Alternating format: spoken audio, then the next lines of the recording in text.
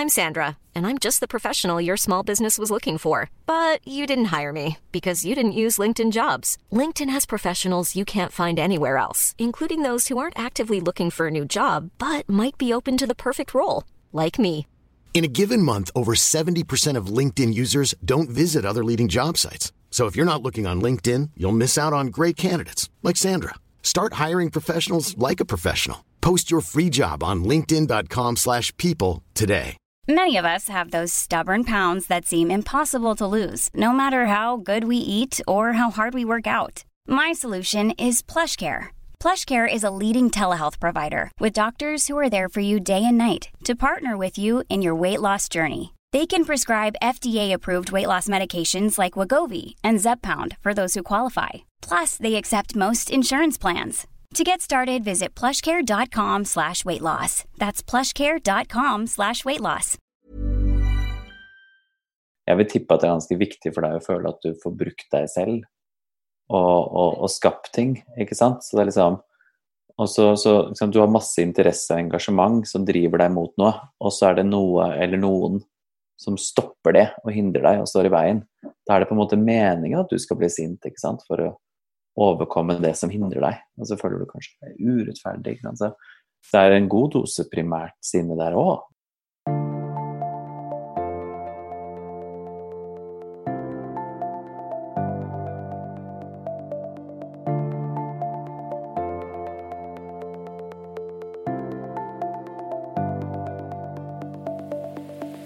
Der hørte du psykolog og forfatter Aksel Inge Sinning validere mitt sinne og frustrasjon om dagen over å ikke få nok tid til å jobbe, og det tror jeg at mange kjenner seg igjen i.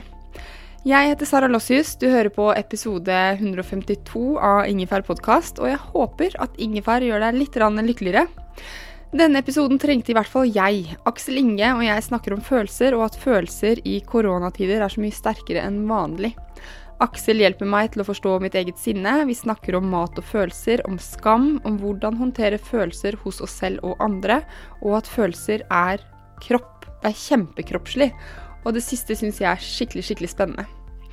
På Instagram-kontoen min, Sara Lossius, fikk jeg kjempemange spørsmål til Aksel Inge fra dere. Noen besvares i denne episoden, andre i Ingefær Shot som kommer på torsdag. Aksel Inge for øvrig kilde i boken min, Litt lykkeligere, så der kom det inn litt egen reklame.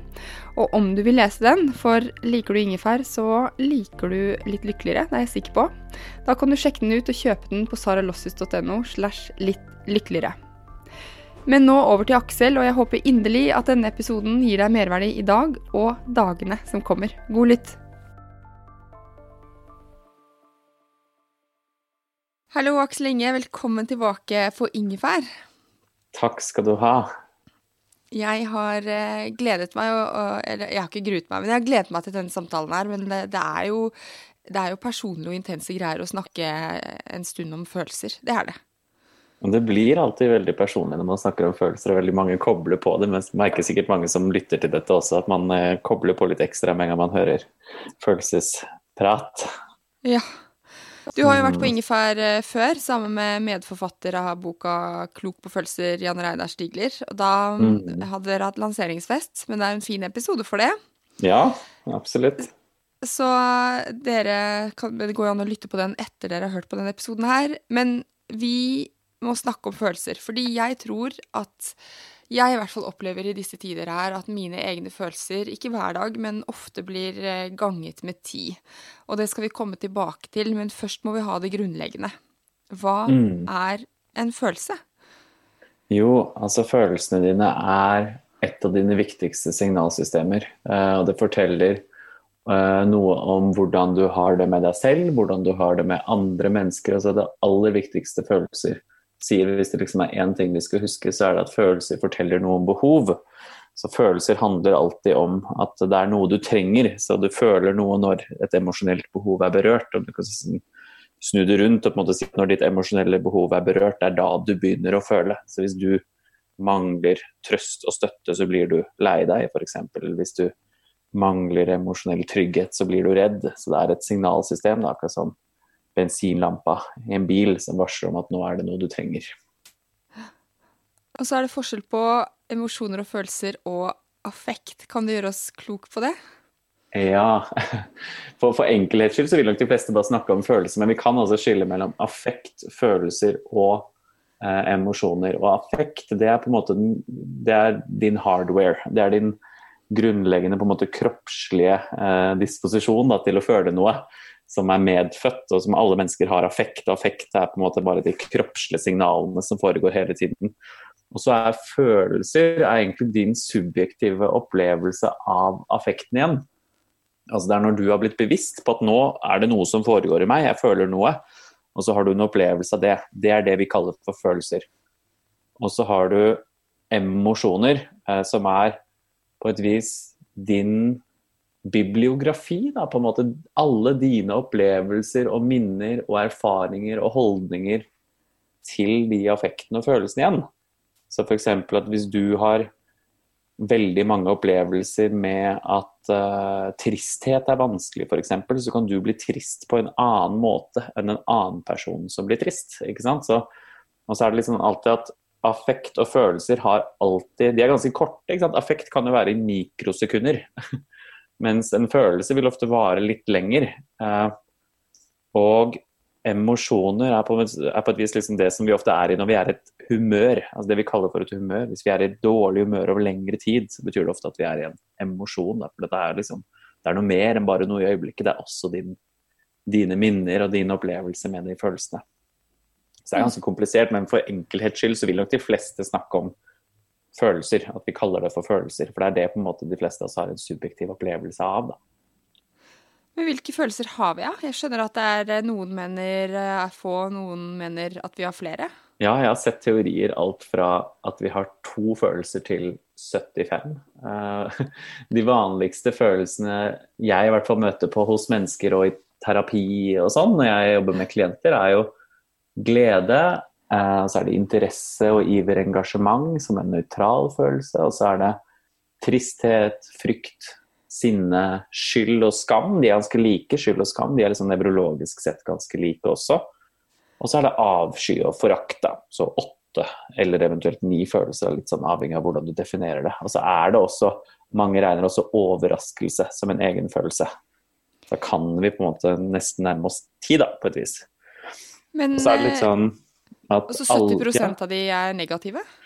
Nesten mer egentlig. Egentlig så har vi jo, egentlig så det jo bare glede som en positiv følelse. Og det gir mening fra et evolusjonsmessig perspektiv, fordi vi trenger ikke, vi kan huske at følelser utløses når du har et behov som ikke møtt, altså når det noe du mangler, så vi trenger ikke kjempemange følelser til å fortelle oss at vi har det bra. Vi trenger mange flere følelser til å fortelle oss når det noe vi mangler, noe som dårlig. Ikke sant? Så, ja, for det mange flere ulike behov som må dekkes til de følelsene. Rett og slett, ikke sant? Frykt vil være en ting, sinne vil være en annen ting, skyldfølelse vil være en tredje ting, og så videre, ikke sant? Mens glede jo egentlig den følelsen vi får når vi får noe vi trenger. Altså når det noe vi ønsker, eller noe vi trenger, eller noe vi lengter etter. Så altså et annet emosjonelt behov blir møtt, da blir vi glade. Det har du for eksempel merket hvis du har vært skikkelig redd for å holde et foredrag, og så du nervøs, og så går det bra, og så mestrer du det. Og så blir du glad etterpå, fordi du har mestret, ikke sant? Eller du har savnet noen, og så ser du dem igjen, og så blir du glad, fordi du har fått møtt ditt behov da, for det du savner, ikke sant? Men det minner meg litt om den, nå avslører jeg at jeg begynner å dra på året, men den tegneserien Streken, den husker du også, ikke sant? Ja, absolutt. Ja, La Linja. Fordi han går rundt og kjefter og smeller lei seg eller hva som helst, og så blir han glad, og så blir det greit. Man blir som glad når man får det man trenger. Det liksom, det da glede som regel utløses. Så det derfor veldig få, altså når vi snakker om lykke og tilfredshet og ha det bra i livet, så det veldig få som regner med at det å ha det bra i livet å gå rundt og hele tiden være glad. For det vil på en måte nødvendigvis også innebære at du også hele tiden får noe du trenger, og det det ikke alltid man får. Nei. Det liksom koblet opp mot tilfredshet også. Men forskjell på primær- og sekundærfølelse må vi ha med når vi har på følelse for dummies først i episoden. Ja, det må vi ha. Nå snakket jeg på en måte om de ulike grunnfølelsene, da, som vi kaller det. Så grunnfølelser som igjen utgjør på en måte byggekomponentene i de mer kompliserte følelsene våre, ikke sant? Så du har mange andre følelser også enn de jeg nevnte, ikke sant? Du har sjalusi og misunnelse og hat og nostalgi og så videre. Men de på en måte satt sammen av grunnfølelsene. Og når en følelse oppstår som direkte reaksjon på noe, for eksempel, ikke sant? Jeg mister moren min dør, og jeg blir trist fordi jeg har tapt noe, ikke sant? Det det som ofte utløser tristhet og sorg, at man har mistet noe. Da vil jeg kjenne tristhet som følelse, og det kalles for en primærfølelse, fordi det den følelsen som koblet direkte til det som har skjedd. Altså det en umiddelbar, det den første reaksjonen du har på noe som skjer, det en primærfølelse. Men det som ofte skjer at vi ikke alltid bevisst hva vi føler. Det ikke alltid vi legger merke til det. Veldig ofte legger vi egentlig ikke merke til at vi føler noe for lenge etterpå, ikke sant? Eller vi kan føle at en følelse litt forbudt, eller ikke ok å vise her og nå, eller kanskje vi har erfaring med at en følelse litt forbudt eller litt farlig å vise. Og da vil ikke primærfølelsene komme til uttrykk, og da vil vi ofte heller kunne få det som kalles for sekundærfølelser. Og sekundærfølelsene dine, det egentlig dine følelsesmessige reaksjoner på primærfølelsen igjen. Det altså det du føler om det du føler. Så for eksempel for meg da, ikke sant? Så en følelse som jeg ikke noe glad i, frykt. Jeg hater å være redd. Jeg synes det noe skikkelig dritt, og da føler jeg meg ikke noe tøff og sterk, og så føler jeg meg som en dårlig mann. Og da kan jeg typisk skamme meg over å være redd, ikke sant? Så jeg kan bli flau og kjenne skam når jeg egentlig redd. Da skam en sekundærfølelse, men så det egentlig redd frykt da, som primærfølelsen. Dette skjer kjempeofte, så veldig mange av følelsene vi ser i hverdagen vil være sekundærfølelser da. Den tenkte jeg på i går faktisk, når jeg prøvde å trille yngst i søvn. Og det funket også våkne ut når vi kom hjem, men sånn nå det, når man har baby. Men, for da tenkte jeg på 2 venninner som jeg har grått foran, og så tenkte jeg sånn, fader så flaut at jeg skulle vise at jeg gråt foran de. Ja, men så tenkte jeg sånn, aha, for da skammet jeg meg jo litt over at jeg viste noe helt normalt. Ja. Å være lei seg. Ja. Men det, altså, og det sikkert 3 år siden jeg gråt foran de, og jeg har tenkt på det ennå, at jeg har vært sur på meg selv da. Fordi jeg viste på en måte svakhet. Men på trilleturen i går så kom jeg til litt bedre venn med meg selv på akkurat det. Ja, ikke sant, så fint. Ja. Men veldig interessant. Dette tror jeg en av de vanligste sekundærfølelsene altså nordmenn kan kjenne på da, og skamme seg over sårbare følelser. Altså at vi blir flaue. Jeg pleier å tøyse litt når jeg snakker om gråt og sånn, så pleier jeg å tøyse litt med at nordmenn gråter liksom typisk i begravelser eller alene på rommet sitt. Det veldig få som veldig sånn glad i å gråte foran andre, ikke sant? Så vi skammer oss ofte for det, fordi mange, altså spesielt menn da, har en sånn, vokser opp med en slags sånn holdning om at vi skal ikke gråte, ikke sant? Store gutter gråter ikke, og så kan vi skamme oss veldig mye da, over tristhet. Ja, det sant. Jeg ser selv på altså barna mine, det kanskje når de vokser opp, men de gråter jo mindre og mindre, men jeg håper ikke det har noe med at det ikke tillatt, hvis du skjønner. Det vil være flere ting, ikke sant? Altså barn blir jo forhåpentligvis da, bedre og bedre på å regulere og håndtere sine egne følelser i morgen også, ikke sant? Så følelsesuttrykkene jo mye sterkere hos barn enn hos voksne. Men så det jo sånn at små barn har jo veldig få sekundærfølelser, ikke sant? Fordi de har på en måte ikke lært det enda, ikke sant? Hvis du ser på Lisen nå, da, ikke sant? Din baby, det veldig sånn rene følelser på et vis, ikke sant? Ja, det veldig lite pokerfjes. Ikke sant? Og så må jeg nok si det at liksom, det dessverre sånn at sekundærfølelsene våre dukker jo litt sånn opp med alderen, fordi det er jo ting vi blir lært, ikke sant? Men det jo husk at det ikke noe sånn galt, det ingen som går rundt og bare har primærfølelser, ikke sant? Det jo en del av det å tilpasse seg en kultur og samfunn og familie og venneflokk og alt mulig, at vi vil jo få forskjellige forhold og opplevelser til de ulike følelsene. Det vil jo være veldig varierende.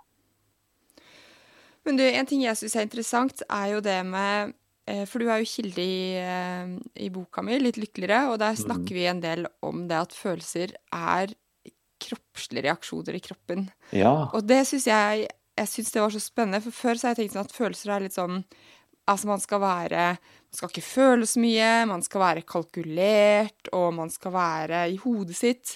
Men så er det liksom hele tiden, så er det masse greier i kroppen som styrer oss litt.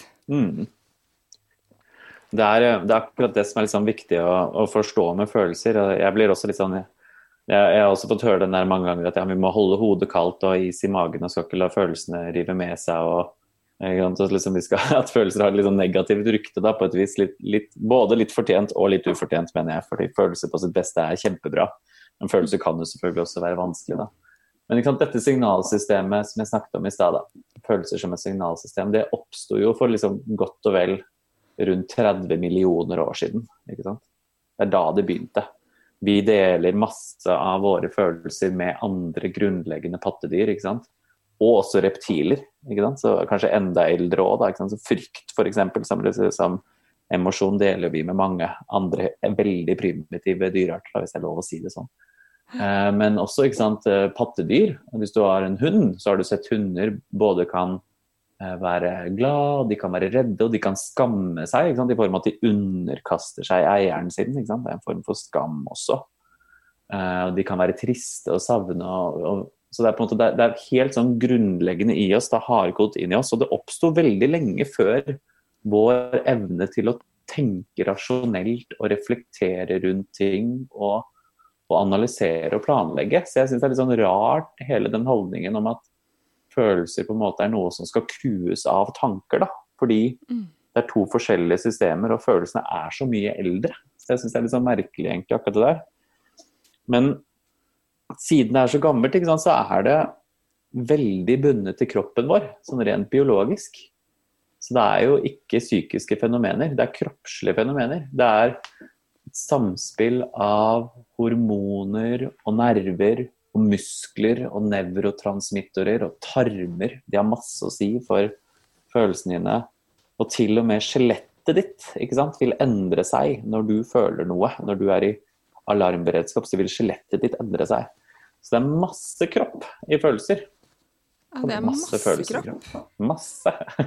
Så på en måte vagusnerven din da, for eksempel, som går fra hjernen og nedover i organene og tarmene dine, ikke sant? Den er kjempeinvolvert i både følelsen av frykt, og også det som roer deg ned og trygger deg, ikke sant?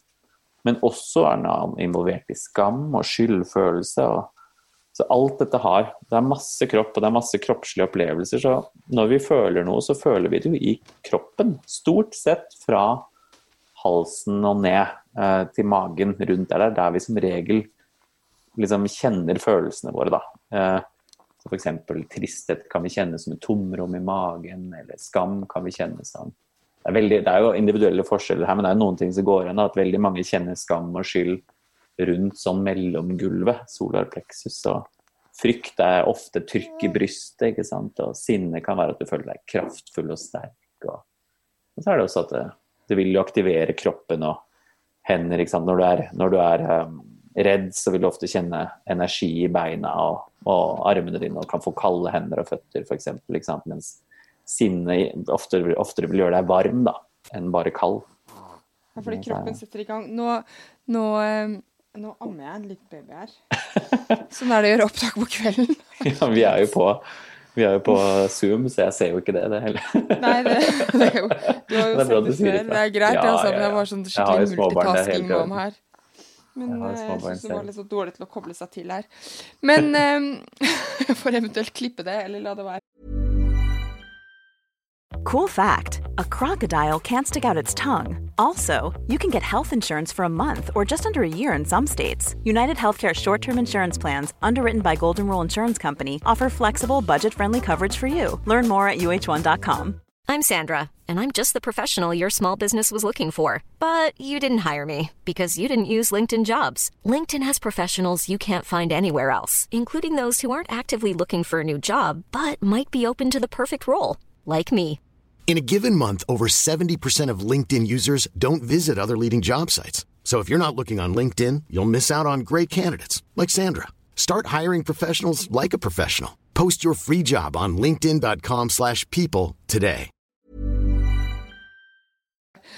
Men altså, skjelettet Hvordan det? Det mer med at man for eksempel krummer ryggen når man skammer seg, eller det Det sånn vil man jo skjer også noe? gjøre. Det noe litt annet, da, men altså det jeg sikter til egentlig med skjelettet, det ganske ny forskning, så jeg har ikke satt meg 100% inn i det ennå, men det noe med at selve metabolismen i skjelettet endrer seg litt grann, akkurat når du aktivert. Altså det noe sånn fysisk som skjer da. Men det du sikter til med å krumme seg noe annet som veldig spennende med følelser, som også veldig viktig å huske. Så nå tok du meg egentlig ganske sånn fint videre til det, og det at alle følelser vil også ha det som vi kaller for en handlingstendens. Ja. Fordi altså, siden det så mye kroppslig aktivering, så vil også grunnen til at den kroppslige opplevelsen og aktiveringen der, jo for å motivere deg til å gjøre noe som øker sannsynligheten for at du får det du trenger. For hele funksjonen til følelser å få et behov møtt, ikke sant? Så, Men hvordan utarter det seg da? Jo, for eksempel at hvis du sint, så kroppen din vil gi deg lyst til å gå til angrep og si ifra, heve stemmen, nærme deg, sette grenser, ikke sant? Fysisk. Mens tristhet får deg til å synke sammen og bli tung og gråte, ikke sant?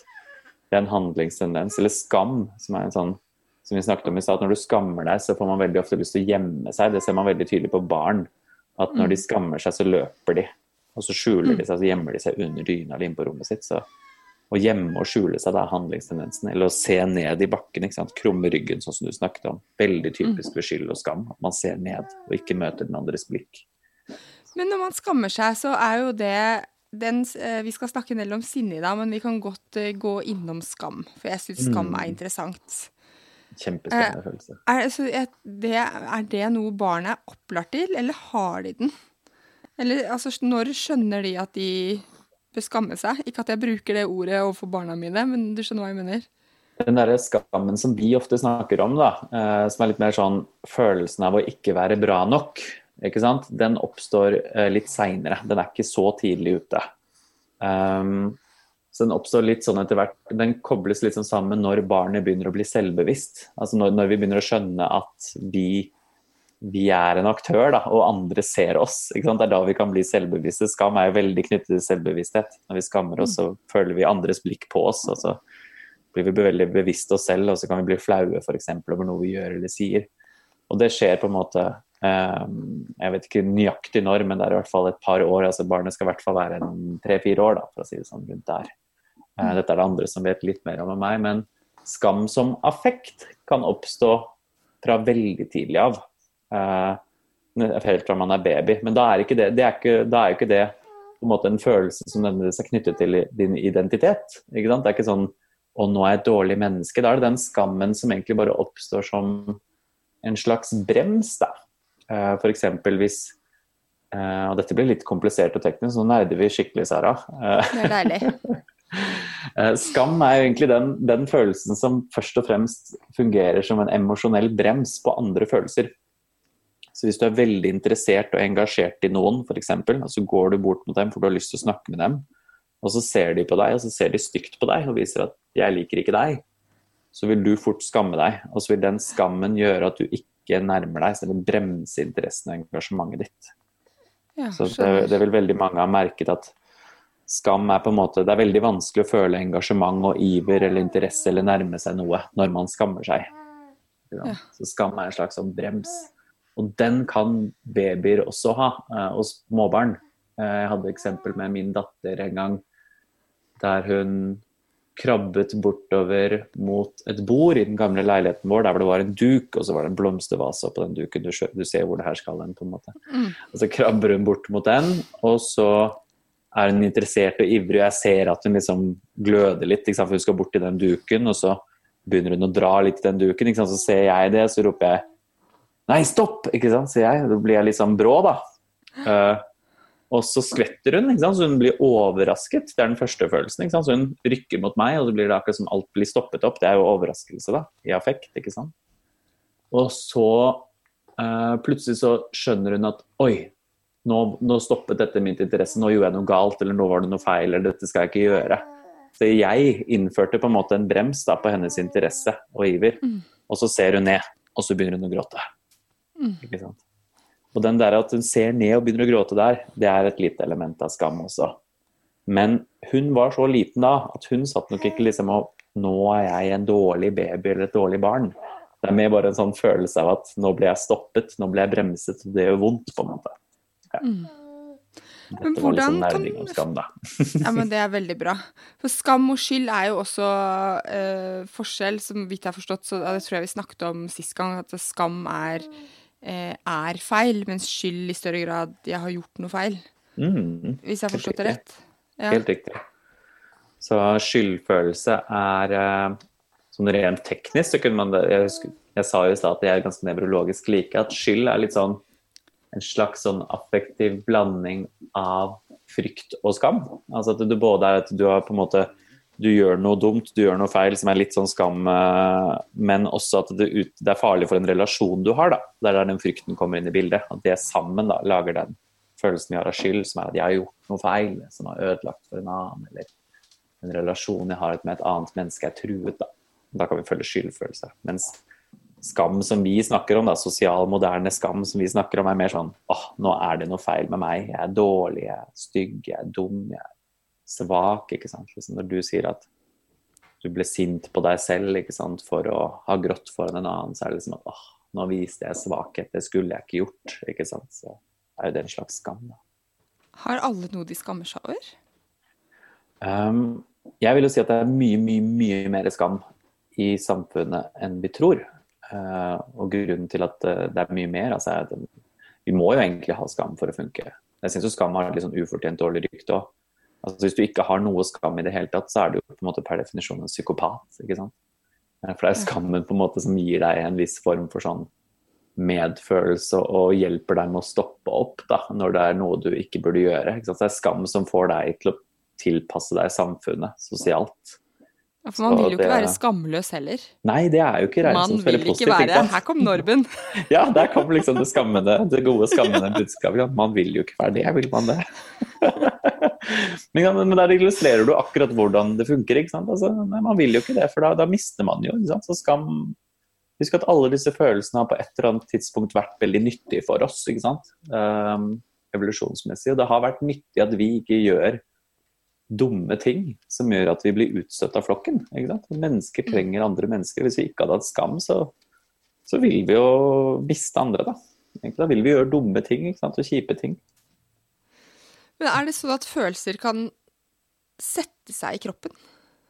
Ja, de kan det, fordi de jo kroppslige opplevelser, ikke sant? De sitter jo i kroppen allerede, per definisjon på en måte, ikke sant? Så ja. Når du føler noe, så det jo i kroppen din, ikke sant? Så man vil kjenne at jeg vil bare ha den ugne følelsen ut av kroppen, jeg vil nullstille meg på et vis, eller... Og så det sånn at følelser kan bli problematiske, ikke sant? Altså, når vi har veldig sterke følelsesmessige opplevelser, eller i situasjoner der våre følelsesmessige behov ikke blir møtt i det hele tatt, eller at dette skjer, det bør ikke være så veldig alvorlig, men at det bare skjer veldig, veldig mange ganger, så kan noen følelser bli mer problematiske for oss enn andre. Det det jeg snakket om i stedet, jeg snakker om emosjoner, ikke sant? Vi kan ha en kjip bibliografi da, av en følelse, og da kan det sitte litt sånn i kroppen vår over lang tid. Altså som et slags ubehag da, eller hvordan merker man det? Ja, det kan være et fysisk ubehag, og det kan også bare være noe som veldig sånn lett tilgjengelig å trigge da, at du som regel går rundt og har det greit, og så disse problematiske følelsene jeg snakker om nå liksom den kjipe kompisfølelsen din du får på nytt og på nytt og på nytt og på nytt og på nytt gjennom livet ditt. Som med jevne mellomrom kan du føle deg selvkritisk, eller med jevne mellomrom kan du føle deg redd og alene og avvist, eller med jevne mellomrom kan du føle deg trist. Det sånn type sånne gamle følelser. Det vil alle ha noen av. Det liksom en del av det å være et menneske. At hjernen vår funker litt sånn at vi husker bedre ting der det sterke følelser involvert. Det vil øke hukommelsen på det, så når vi opplever noe som emosjonelt vondt, så vil vi prøve å tilpasse oss og prøve å hindre at det skjer igjen. Og da, sånn kan følelser på en måte lagres litt ekstra, da, at noen følelser blir mer vanskelig enn andre. Og noen ganger så jo ikke folk bevisst heller at de har følelser i kroppen, for vi bruker jo kroppen vår også for å regulere følelser. Det veldig typisk. Og det det jeg tenkte vi skulle snakke om nå, for jeg har lyst til å snakke litt, veldig bra overgang, denne gangen fra deg. For i boka mi så snakker vi jo litt om mat og følelser, altså fordi vi snakker jo om det, du sa jo det tidlig nå, at tristhet for eksempel kan man føle seg litt sånn tom i magen for eksempel. Og at da kan det for eksempel hjelpe å spise. Ja, for altså veldig mange opplever tristhet som et hulrom i magen, altså som at det noe som fysisk mangler. Ja, det kjennes litt sånn ut, det noe som mangler. Vi har jo også sånne begrep, ikke sant? Altså hull i hjertet og sånn, ikke sant? Og da vil mange vil faktisk forveksle det med sult. Og faktisk altså kunne tenke at nå er jeg vel sulten, så er det egentlig trist, noen vil kunne være der. Og så er det også det at det å spise seg passe mett vil også være lindrende emosjonelt da. Det er jo ikke en varig mestringsstrategi som jeg vil anbefale på en måte for å bearbeide sorg, ikke sant? Men det vil lindre litt der og da, det vil jo det. Det er mange som bruker følelser for å regulere mat da. Enten ved at de spiser mye for å få bort en smerte, eller ved at de, for eksempel som vi vet med andre spiseforstyrrelser som anoreksi og sånn, da, at folk prøver å kontrollere maten for å ha noe å kontrollere, ikke sant? Altså, enten for å ha smerte, eller bare for å føle seg god nok da, ikke sant? Til å kunne regulere følelsene sine. Men hva er det med mat som er så kraftfullt i det her? Altså, det er veldig mye sånn selvomsorg i mat da. Det er veldig mye sånn ta vare på seg selv, pleie, og vi har jo også veldig sånn holdning om at liksom vi skal, det ligger litt sånn i samfunnet, vi skal feire med mat, og vi skal trøste med mat, og så får vi også en del sånn gode fysiske opplevelser av mat, det er en god belønning på en måte, så det er, mange bruker mat altså på en måte for å regulere ned følelsene sine, ikke sant? Det er jo andre ting vi også gjør, vi trener, ikke sant, for å få fokus på andre ting, jeg er jo veldig interessert i sånn mikroting vi gjør da, som jeg ofte følger med på i terapi, ikke sant, folk sukker. Det er kjempevanlig, ikke sant? Det ser du at folk du kan se når de føler at de er sånn, ikke sant? Det er nedregulerende da. Folk gjesper ofte, altså jeg har flere klienter som gjesper, ikke sant? Eller at stemmen kan endre seg, eller at man spenner musklene sine, det er jo kjempevanlig. At siden følelsene er fysiske, så spenner vi musklene i kroppen vår for å redusere smerte. Så det er veldig mange som har sterke følelser som både har stive magemuskler og vondt i hodet, og migrene, og stiv nakke, og stive hofter er heller ikke uvanlig. Du har jo drevet en del med yoga, ikke sant? Du har sikkert vært borte i det fenomenet at noen kan tøye og gjøre en yogaøvelse, og så kan bli veldig emosjonell og gråte, for eksempel. Ja, det har jeg gjort. Ja, ikke sant? Det er liksom at man... Og nå er jeg fryktelig stiv igjen, og det går jeg rundt og analyserer meg selv på. Er dette veldig dårlig? Men jeg har innsett at jeg har skrevet bok, født og ammet. Ja. Jeg tror det er mer livet enn hoftefølelsene mine. Husk ikke sant, at det må ikke være følelser, selv om det er kroppslig smerte, ikke sant? Vi skal liksom være litt ydmyke og huske at det går begge veier. Kropp vil påvirke følelser, og følelser vil påvirke kropp. Det går begge veier. Men man tyr jo til mange andre, altså det er ikke bare mat, man tyr jo til andre stimulanter, da, som man kaller det i følelser, så som hvis jeg er stresset, noen blir jo syltynn av å være stresset, for de greier ikke å få i seg en kalori, mens jeg blir mye mer fysen når jeg er stresset. Litt mer sånn stressspisende. Og så er det mange som for eksempel trener, eller man har sex, eller ser på porno, eller altså, det er mange ulike, men hvorfor tyr vi til stimulanter? Hva er vitsen? Ja, så det er ikke bare, altså stimulanter, hvis du tenker på stimulanter som fagbegrep, så er det ting som øker aktiveringen din, ikke sant? Altså koffein og adrenalin og nikotin og amfetamin og kokain og sånne ting, ikke sant? Som tar deg opp. Og så er det noen som også tyr til det som vi kaller, nå tok jeg det kanskje litt mer sånn direkte bokstavelig på fagbegrepet da, men det andre som kalles for depressanter, ikke sant? Som er det som tar deg ned, alkohol, heroin, morfin. Jeg vil jo egentlig tenke at sex også på en måte er noe som tar deg litt ned også, ikke sant? I etterkant i hvert fall. Så vi søker jo måter å håndtere og få bort kroppslig ubehag og spenning på, ikke sant? Så søker vi liksom til de tingene vi føler at funker. Og det ikke nødvendigvis noe galt i det, ikke sant? Men noen ganger så kan de måtene vi prøver å regulere følelsene våre bli selve problemet, ikke sant? Altså, jeg vil tenke liksom for eksempel med rus, ikke sant? Og alkoholisme og sånn, så jo det, jeg ser veldig ofte det som et forsøk på å prøve å håndtere noe emosjonelt, ikke sant? Noe vanskelig. Det liksom en mestringsstrategi som igjen blir problemet da. Hvis vi bare fokuserer på symptomet da, liksom bare fokuserer, eller sånn som narkotikapolitikken har vært i veldig mange år da, at man kjefter på og prøver å skamme de som ruser seg til å ruse seg mindre, så vil jo det fungere dårlig da, fordi du legger jo bare enda mer skam og skyld på de følelsene som allerede der. Ja, det hadde funket veldig dårlig for mine strategier. Altså hvis jeg skulle skamme, jeg synes jeg drikker for mye kaffe, jeg har hatt en pause når jeg begynte igjen. Ja. Hvis noen skulle, og det ingen big deal, altså bare så det påpekt, men hvis noen skulle kjeftet på meg, fordi så vet jeg at jeg hadde drukket mer. Det akkurat det, ikke sant? Det jo, jeg tenker det samme. Overvekt synes jeg et veldig godt eksempel, at det veldig mange som skammer og shamer folk som strever med overvekt, ikke sant? Men det å få kjeft og høre at du for tjukk vil veldig sjelden motivere deg til å gjøre noe mer. Det vil jo som regel bare føre til mer skam, ikke sant? Som øker sannsynligheten for at man spiser, ikke sant? Jeg jo litt overvektig selv, de gangene jeg kjefter på meg selv for å spise usunt, så spiser jeg selvfølgelig bare mer usunt etterpå, ikke sant? Det liksom, og dette vet vi jo egentlig hvis vi tenker oss litt om, ikke sant? Hvis du hadde hatt en venninne som skulle trene og som trengte å trene, så går jo ikke du og sier til henne at faen så lat du nå må du komme deg ut av den sofaen, din jævla late faen. Ja, det vil jo ikke fungere, det ingen PT-er som jobber sånn, ikke sant? For det vil ikke fungere. Men jeg kan si det til meg selv. Det akkurat det jeg skulle frem til, for det ofte sånn vi snakker til oss selv. Altså selvkritikken jo på en måte et forsøk på å skamme oss selv til å gjøre noe bedre. Og det veldig sånn rart, vi ville veldig sjelden gjort det med andre da, så det litt sånn, ja. Ja, godt det. Altså, for jeg har tatt meg selv, jeg har lyst til å gå litt inn på sinne, for nå har jeg mugga i 2 dager, og jeg har også vært åpen om det på Instagram. Jeg måtte skrive lapp til jeg trakk ut god kaffe til Jon i går, og skrev lapp på koppen, jeg elsker deg, i håp om å reparere litt, fordi jeg monologkrangler, som jeg kaller det. Ja. Han krangler veldig sjelden med meg.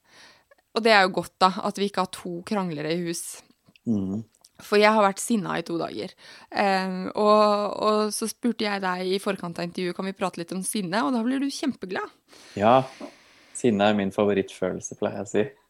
Ja. Jeg veldig glad i sinne. Men merk at når jeg sier at jeg veldig glad i sinne, så snakker jeg da om primært sinne da. Det den følelsen jeg så glad i. Primærfølelsen sinne.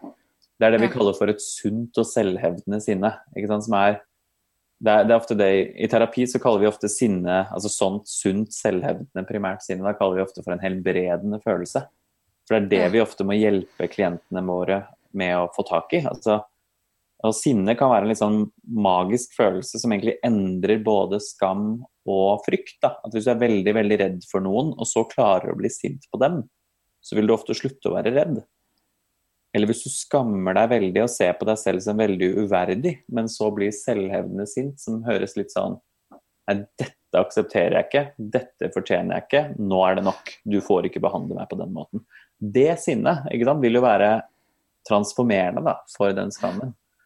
Men det ikke noe sånn aggressivt, voldsomt sinne, ikke sant? Du hører at det bare sånn, sunt selvhevdende sinne bare tydelig og kraftfullt, det liksom, jeg godtar ikke dette, jeg aksepterer det ikke, dette det jeg vil ha, og dette det jeg fortjener, og det trenger jeg, ikke sant? Det det sunne selvhevdende sinne, det trenger vi jo masse av. Det ser jeg på barn en del, altså mine døtre, de blir jo mennesker mot hverandre på en måte, Ellie og Fie, Lille Lissen skjønner jo ikke stort ennå, men jeg ser Ellie og Fie der de på det selvhevdende sinne, og at det går en kule varmt her hjemme, altså, for de føler seg urettferdig behandlet av hverandre hele tiden.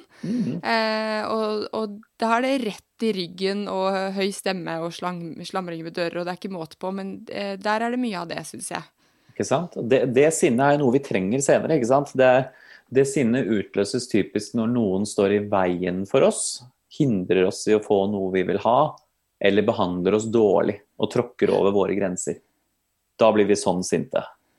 Så hvis noen behandler deg dårlig og herser med deg, Sara, så trenger du jo være sint og kunne si ifra. Du trenger å kunne si at nei, det der, det godtar jeg ikke.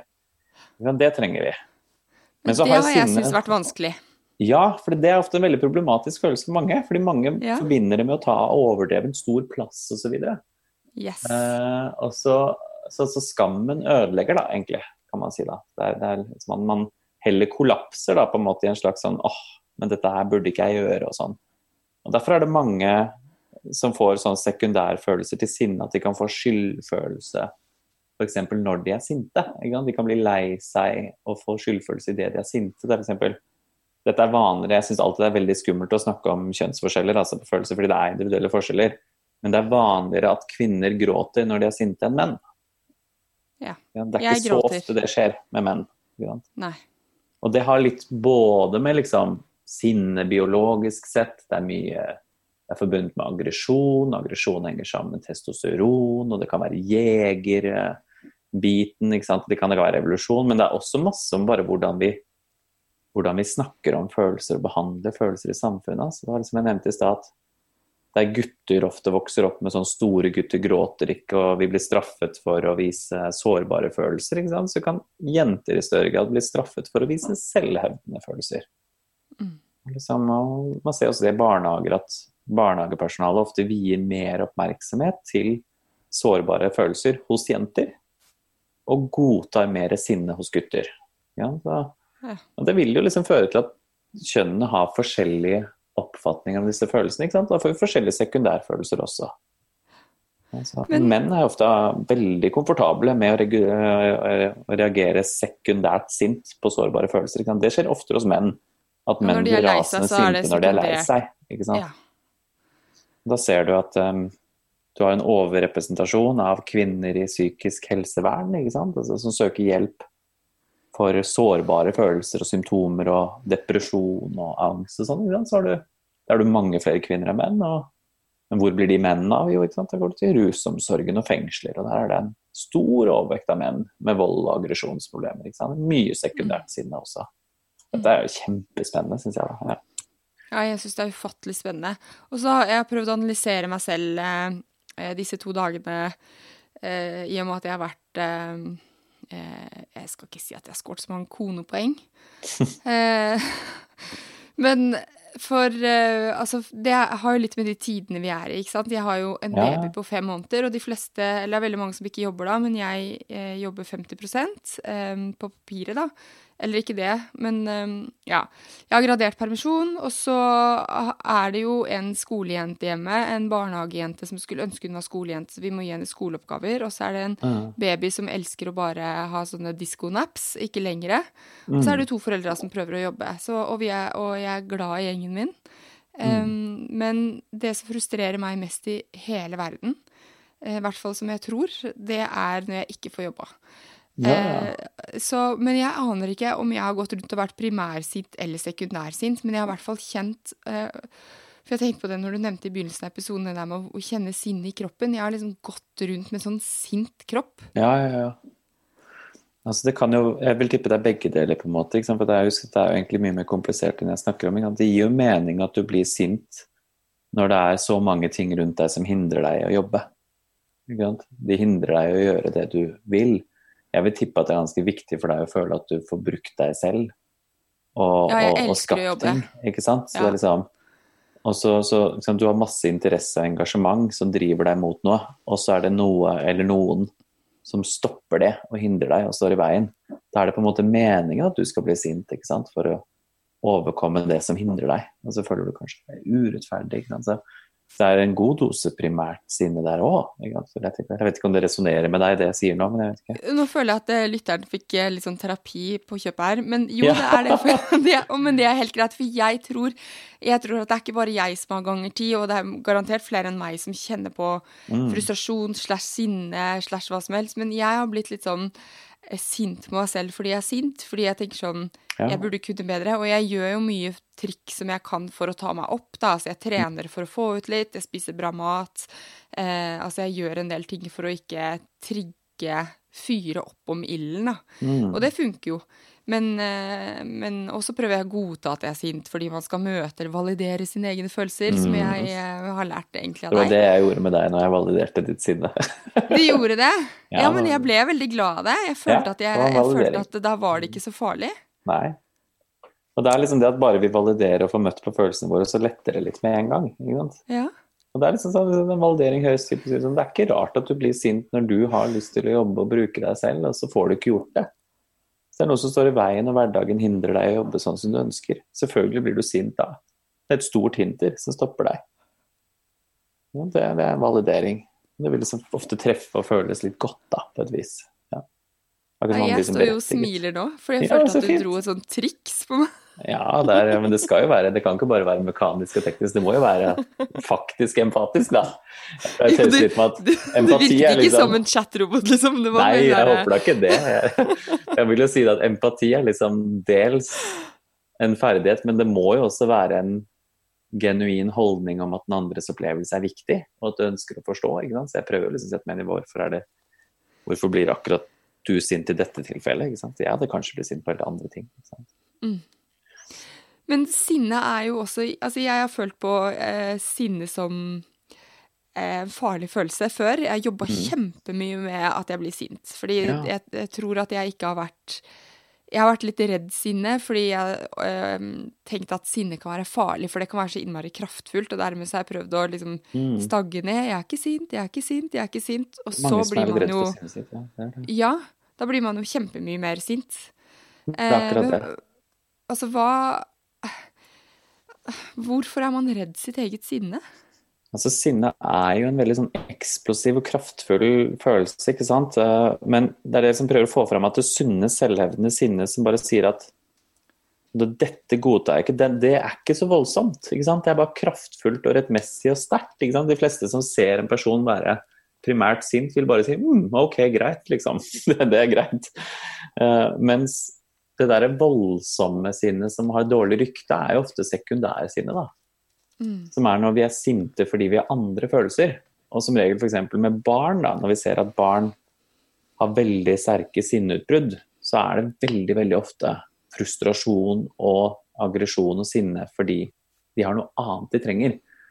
Altså det finnes selvfølgelig primært sinne at liksom hvis barnet ditt vil leke med iPad, og du sier nei, det får du ikke lov til å ta fra iPaden, så gir det faktisk helt mening at det barnet blir sint, ikke sant? Fordi du tar fra det noe barnet vil ha.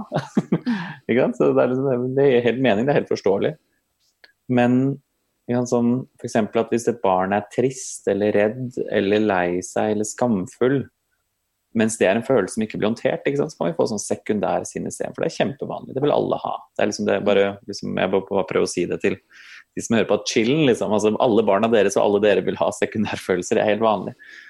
Men at det ofte det sinnet som blir liksom voldsomt og aggressivt, og man kan slå og kaste ting, og liksom skrike og kjefte og si ting man ikke mener og sånn. Det ofte sekundært da. Ja, jeg tror jeg har en blanding av primær og sekundær følelse på sint om dagen. Ja, for det vil være, du nevnte andre følelser der også, ikke sant? Jeg ser jo ikke på dette som terapi, jeg ser på det bare som empati. Ja, men liksom, det å ikke få brukt seg selv jo også en slags sånn følelse av å ikke kunne for eksempel føle seg helt sånn nyttig for eksempel, eller at nå får jeg ikke, at man kan synke. Veldig mange som sitter og hører på vil kunne ha kjent på denne følelsen, at de kan føle at nå får jeg ikke gjort ting, jeg får ikke følt meg nyttig, jeg får ikke følt meg god nok, så det blir en slags sånn skamfølelse der også, og den kan veldig typisk også bli, at man kan veldig ofte typisk reagere på den med sinne. Ja, for jeg tror mange, jeg fikk jo masse spørsmål, vi skal ta en del av spørsmålene i Ingefær Shot som kommer da torsdagen, men veldig mange kommentarer på Instagram når jeg spurte hva de ville at vi skulle snakke om, handlet om frustrasjon over å ikke få tid til det man vil, og så ser man da på Instagram altså jeg har en venninne som jeg sammenligner med, som altså hun utenomjordisk rå på veldig mange ting, det hun, men hun får til så sjukt mye om dagen. Så jeg bare sånn der, faen, altså hun får til så mye, og så bare sånn, hun har en unge på 4 år, og jeg har 3.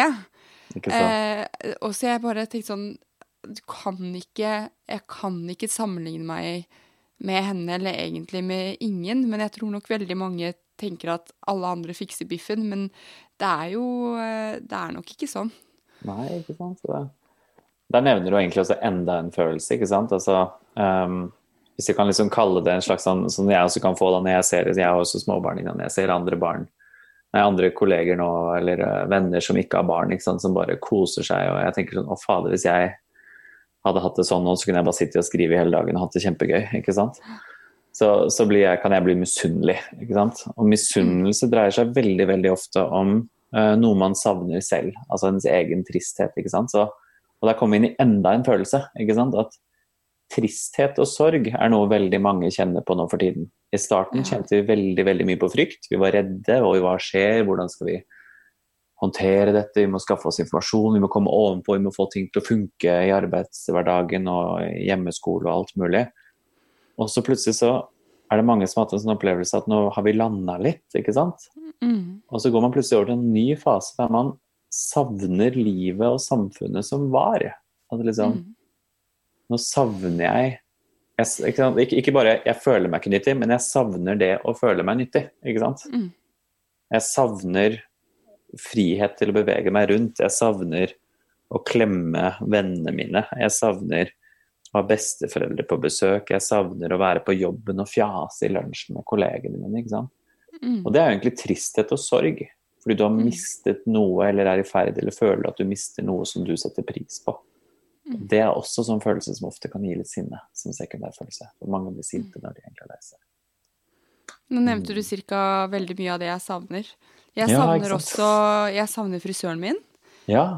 Helt vilt. Og så savner jeg å kunne fjonge meg opp og gå ut på bar. Og det gjør jeg jo ikke, fordi ungen min tar ikke flaske. Men jeg savner å ha mulighet til det. Ikke sant?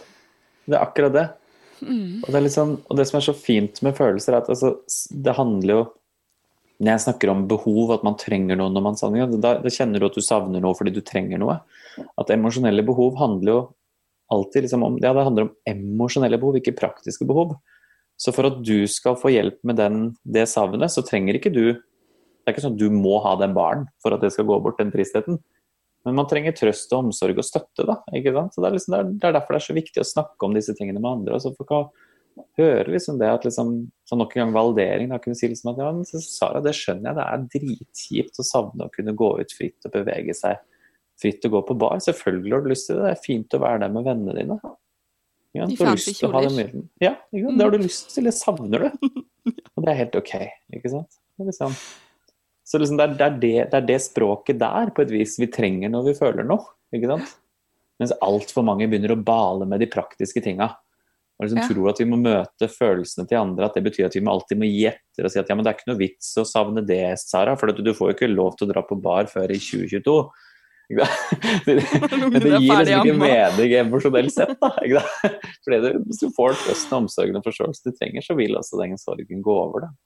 Ikke sant? Ja, så liksom, det synes jeg alltid litt fint å minne seg selv på. Ja, det tror jeg tror veldig mange par kunne treget litt sånt, fordi ofte så går man vel i den praktisk fella, for man har jo lyst til å fikse den andre. Altså.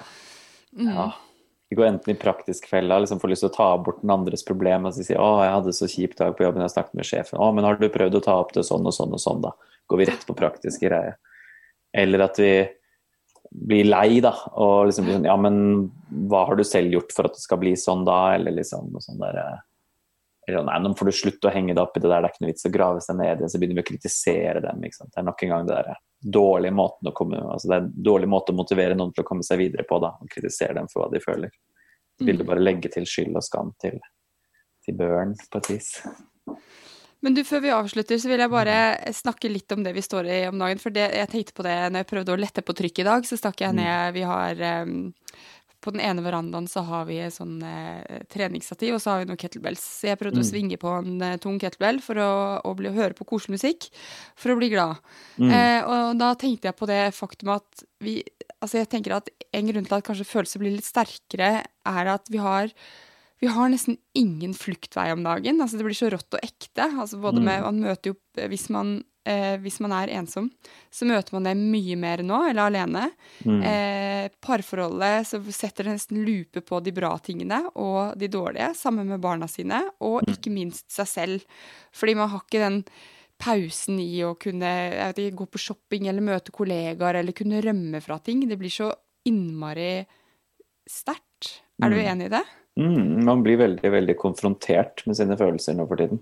I sterkt volum, fordi det en veldig unormal og sterk reaksjon der vi holdt fast. Vi på en måte, vi bundet til å være et sted over lang tid. Og vi veldig, veldig tett på andre mennesker som betyr mye for oss, og det vil vekke både gode og vonde ting til oss. Altså veldig mange veldig konfrontert med sine følelser for tiden. Hvordan står man i det på en best mulig måte? Det litt sånn, det jo det der, egentlig som vi har snakket om i sted, at vi trenger at andre møter oss på en god måte, og så trenger vi også at vi selv møter oss selv på en god måte. Det vi kaller for selvmedfølelse, self-compassion på engelsk. Da. Og det innebærer på et vis, for det første, altså stoppe opp og legge merke til at du føler på noe. Det på en måte det første du må gjøre. Du må merke, du må liksom ta deg tid til å ta en liten innsjekk med deg selv. Ok, hva det egentlig som foregår i meg, på en måte? Ikke sant? Så det derfor, altså, dette mindfulness og sånn, bygger masse på akkurat dette, ikke sant? Stoppe opp, legge merke til og tillate følelser å være der. Det det første man må gjøre. Så må man prøve å vise forståelse og anerkjenne seg selv for at man føler det man føler. For jeg blir sånn overrasket gang på gang, altså når jeg snakker med folk, liksom, uansett hvilken følelse de kommer med, altså hvis jeg genuint prøver å forstå og sette meg inn i en andres perspektiv, så gir det alltid veldig mening hvorfor folk føler det de føler. De har jo alltid en grunn. Rett og slett fordi følelser oppstår alltid av en grunn, ikke sant? Det ikke sånn, følelser ikke tilfeldige alarmer som bare går av hytt og vær, selv om det ofte føles sånn, ikke sant? Men det ofte fordi det sekundært, det kan være noen sekundære ting, og det kan være andre ting, og det kan være gamle følelser. Ja. Så på en måte, faktisk sånn, hva det jeg kjenner på nå? Jo, nå jeg trist og lei meg, fordi jeg føler meg fanget her, og jeg savner livet mitt slik det var. Så, liksom anerkjenne det, at liksom, det naturlig, og det menneskelig. Veldig mange andre har det på samme måte. Og så kan man prøve å enten møte sitt eget behov, emosjonelle behov da, altså. Eller få noen andre til å gjøre det, ikke sant? Så hvis du trist, så trenger du trøst. Hvis du redd, så trenger du trygghet, kontroll og mestring. Hvis du sint, så trenger du ofte å sette grensene dine og bli respektert, ikke sant? Hvis du ivrig, så trenger du å få fordype deg og engasjert deg i ting, ikke sant? Så liksom man må liksom få møtt sitt emosjonelle behov, og da vil ofte følelsen roe seg ned, og så det nok også litt sånn, vi må være litt rause med hverandre, og kanskje liksom, husk at selv om jeg snakker om at følelser viktige, og våre emosjonelle behov må bli møtt og sånn, så betyr jo ikke det at alltid now is not always the time, da på en måte, ikke sant? Og de største parkonfliktene og kranglene kanskje ikke de man skal jobbe mest med akkurat nå. Ikke sant? Så kanskje man skal kunne sette ting litt på pause, for eksempel. Ikke sant? Utsette litt, hvis man klarer det, da, på et vis. Det ikke alltid man klarer det når følelsen koker, ikke sant? Man prøver å se stort på det og tenke at dette en unormal situasjon. Husk på en måte hvorfor gjør vi dette, ikke sant? Jo, vi gjør dette fordi vi prøver å beskytte de mest sårbare gruppene i samfunnet, og vi gjør dette for å redde samfunnet vårt. Vi gjør det ikke bare for å torturere oss selv og føle oss fanget, ikke sant? Vi gjør det faktisk for å redde noe som viktig for oss, og vi gjør det for et fellesskap som de fleste av oss vil kjenne at det godt å kjempe for. Da. Så det jo selvfølgelig masse praktiske ting, som du sier, ikke sant? Trene, spise sunt viktig for følelsene dine. Vi snakket jo ikke så mye om mat, men liksom, nei, vi gjorde ikke det. Sunt kosthold vil påvirke stressresponsen din bra i kroppen. Da det jo egentlig liksom følge veldig mange av de rådene som gis da, i podcasten din, og også fra helsemyndighetene også, ikke sant? Du snakket mye om, eller du nevnte grønne grønnsaker i boka mi, eller grønnsaker generelt. Altså junk food og sukker og veldig mye mettet fett og sånn har en tendens til å øke stressresponsen vår. Og så øke også negative følelser da. Og roe ned på koffein og sånne ting også, så pass på, jeg likte jo veldig godt i boka di det du skriver om å nyte, ikke sant? Og så kunne unne oss litt at måtte faktisk kunne tillate seg selv å kose seg litt eller trøstespise litt, men jeg helt innenfor i disse tider. Dette ikke tiden for å shame seg selv og skulle være flink og sunn, altså. Nei, fordi da tror jeg det blir da blir det 2 cookies i stedet for 1, eller en pakke i stedet for en halv pakke. Det akkurat det. Tror jeg. Du, vi kunne snakke i timesvis, men om noen dager så får man jo lyttespørsmål. Takk, Aksel Inge, for at du gjorde oss smartere. Jeg føler at jeg alltid vokser litt som menneske når jeg prater med deg, og det ikke verst. Hyggelig. Ja, det ikke verst, altså. Det et fint kompliment. Takk for at jeg fikk komme. Det alltid fint å snakke med deg. Sånn, det håper jeg var en god episode å ta med seg videre. I torsdagens shot svarer Aksel Inge blant annet på om man kan føle for mye. Han gir boktips om følelser, og vi snakker om selvforakt. Inntil vi høres igjen, ta vare på deg selv og de du er glad i. Ha det!